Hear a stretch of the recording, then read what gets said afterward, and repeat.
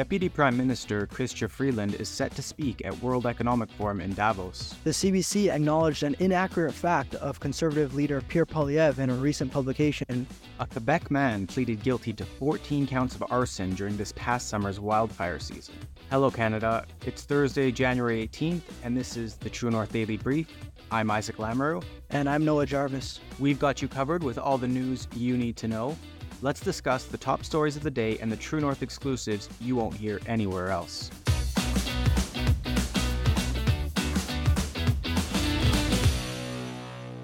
Justin Trudeau's top minister has suddenly been added to the list of speakers at the World Economic Forum in Davos. Deputy Prime Minister Chrystia Freeland is the sole Canadian government official set to address the elite gathering on Thursday. Her office has yet to release an official press statement regarding her hasty inclusion. The conference is centered around the theme of rebuilding trust this year, and it has not disclosed its attendee list. Global Affairs Canada did not respond to a request for comment from True North about whether any representatives from the Canadian government would be attending. The panel Freeland is set to participate in is titled No Recovery Without Trade and Investment, and aims to address the current trade tensions facing the global economy. Freeland is not a newcomer to the World Economic Forum. As a member of the forum's board of trustees, she regularly attends its annual meeting. Last year, she participated in discussions focused on peace and security. Follow True North's coverage of the WEF conference at www.tnc.news. A lot of our audience has asked why True North is covering the World Economic Forum. Noah, why do you think it's crucial for independent outlets like True North to be there? Well, it's simple. The World Economic Forum is influential, and it does affect the policies, not just being effectuated in Canada, but also worldwide. As you previously noted, Chrystia Freeland is a member of the Board of Trustees, and she frequents World Economic Forum events. And when she goes down to those events, it's not as if she's just going there to, say her spiel and then just leave immediately. No, she's there to attend these panels, discussions, and she's there to talk to the people down there, and they influence one another. And when Chrystia Freeland goes down to the World Economic Forum, she's bringing those ideas back to Canada, and it can result in different policies that Canadians will be affected by. So many of the things that the World Economic Forum says is replicated in Canada. And also, it is important that we acknowledge that Chrystia Freeland, a member of Cabinet, is on the board of trustees of a nonprofit organization. What sort of influence is she having on the World Economic Forum with her role as a member of the Canadian, not just the Canadian Parliament, but also as a cabinet minister? So there's a lot of things to be worried about the World Economic Forum, the types of policies that they push for, and the type of influence that they have on our politicians. The state broadcaster acknowledged an inaccurate fact check of Conservative leader Pierre Poilievre in a recent publication. In December, Poilievre released a documentary-style video titled Housing Hell: How We Got Here and How We Get Out, in which the Conservative leader delves into Canada's housing crisis. The video amassed millions of views on social media platforms. On January 12th, the CBC published its own video in an attempt to fact-check Poilievre. The report, titled Housing Experts Weigh In on Poilievre's Latest Video, features so-called housing experts and what they, quote, thought Poilievre's video got right and what it missed. As first reported by Blacklock's reporter 4 days after the CBC published its fact-check, the state broadcaster issued a correction. On the CBC's corrections and clarifications page, it states, quote, in a video presenting housing experts' reaction to the Conservative Party's video about housing affordability, CBC incorrectly referred to average monthly mortgage costs when evaluating the video's claim that it takes 66% of the average monthly income to make monthly payments on average single detached Canadian house. In fact, the Conservative video claim refers to median income and home ownership costs, which include property taxes, utilities, and other costs not mentioned in the Conservative video. CBC went on to say that its video, quote, has been edited to remove inaccurate mortgage comparisons and clarify information about the report. So, Isaac, this is the latest blunder by the CBC when it comes to getting facts correct, and specifically when it comes to getting facts correct when it pertains the Conservative Party. Do you think that this is just another mistake that Canadians should ignore from the CBC, or do you believe that this is a real affront to the CBC's credibility? Yeah, Noah, I do think it's problematic. Firstly, I don't think that the CBC should have been designated as a fact checker.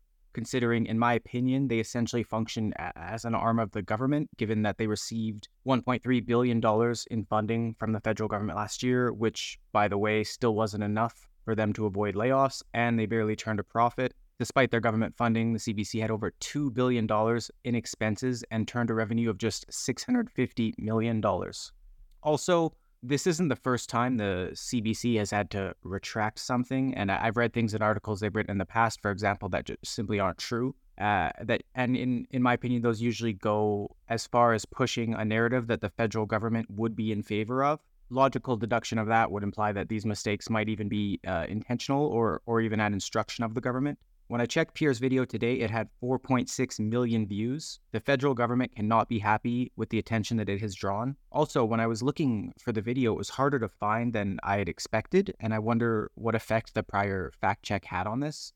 Noah, we know the amount of influence that social media websites have had on elections in the past specifically, which frankly I think is one of the biggest issues we still haven't necessarily learned how to properly handle as a democratic society. How do you think we can hold these social media websites accountable during elections and make sure that no interference occurs? Well, I think the Canadian public just needs to do a better job at being vigilant when it comes to fact-checking sources for themselves. I mean, at the end of the day, social media platforms are relying far too much on fact-checkers that have their own biases. Even though you label yourself as a fact-checker, the people doing the fact-checking, perhaps lean to the center left or perhaps lean center right. You just don't know who is behind the fact-check and what is influencing the fact-checkers. For example, Snopes is a known fact checker, but quite frankly, the type of fact checks that they do on a day-to-day basis are fact checks of conservatives, and they rarely, if ever, fact check, say, President Biden's errors. Similarly, the CBC is just very much known for having a left-wing bias and being pro-government. So the social media platforms have to take those fact checks with a grain of salt, not necessarily take what these fact checkers have to say with whole cloth, but instead they need to consider the fact that these social media platforms ought to be platforms for free speech, and if people want to call out misinformation or just completely wrong information, people should be encouraged to do that in the comment section and in, say, retweets. So it should be on the people, the Canadian people, to do the fact checking, not these government broadcasters who have their own bias. A Quebec man has pleaded guilty to starting 14 fires during Canada's wildfire season this past summer. 38-year-old Brian Perret has pleaded guilty to 13 counts of arson and 1 count of arson with disregard for human life. The fires took place between May 29th and September 5th, 2023. Prosecutor Marie-Philippe Charon informed the court that out of the 14 fires ignited by Perret, 2 led to the evacuation of approximately 500 homes in Chapay, Quebec, a small community situated about 425 kilometers northwest of Quebec City, according to the Canadian press. Chibougamau is a small town that was also affected by last summer's fires.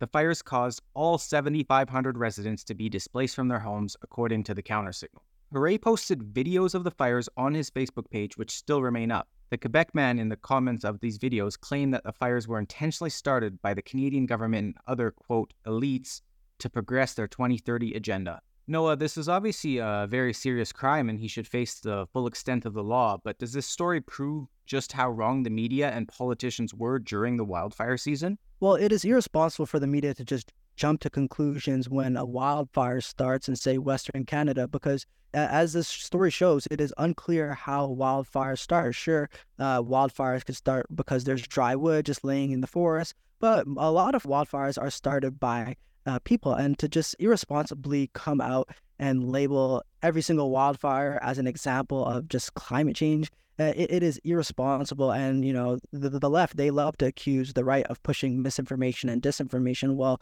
what is misinformation and disinformation if not this, if not pointing to wildfires that were created by men that was actually not a form of climate change? So, Isaac, I have a question for you. What approach do you think the media should take when wildfires break out? Do you think they should just, jump to conclusions and blame climate change, or should they take a different tact? Well, Noah, as you said, certain media had published stories about wildfires claiming that they were climate change without having any proof to back that up.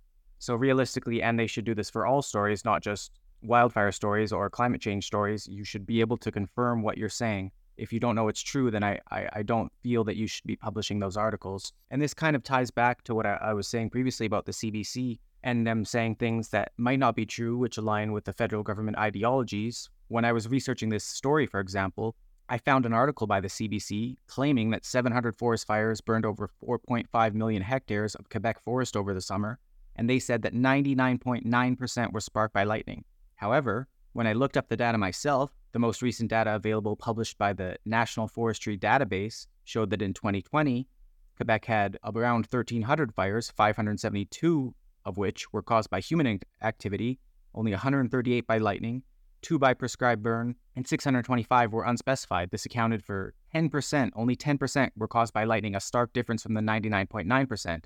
And then I found even more recent data from the Canadian Interagency Forest Fire Center's 2022 report, again showing that this time only 8.7% of fires in Quebec were natural. The rest were human-caused. Even the Montreal Gazette published an article around the same time the CBC did, saying that 80% of fires were caused by human activity. So, given all of this data, how is it in any realm possible that 99.9% of fires, as the CBC claimed, were caused by lightning? I just don't see a world where that's true. That's it for today, folks. Make sure to check in at www.pnc.news throughout the day for all the news you need to know. Also, please keep an eye out for the Andrew Lawton Show from Davos later today and Ratioed with Harrison Faulkner. Thanks for tuning in. Don't forget to share our work with your friends and neighbors, and if you're able, please consider supporting independent media at donate.tnc.news. Bye.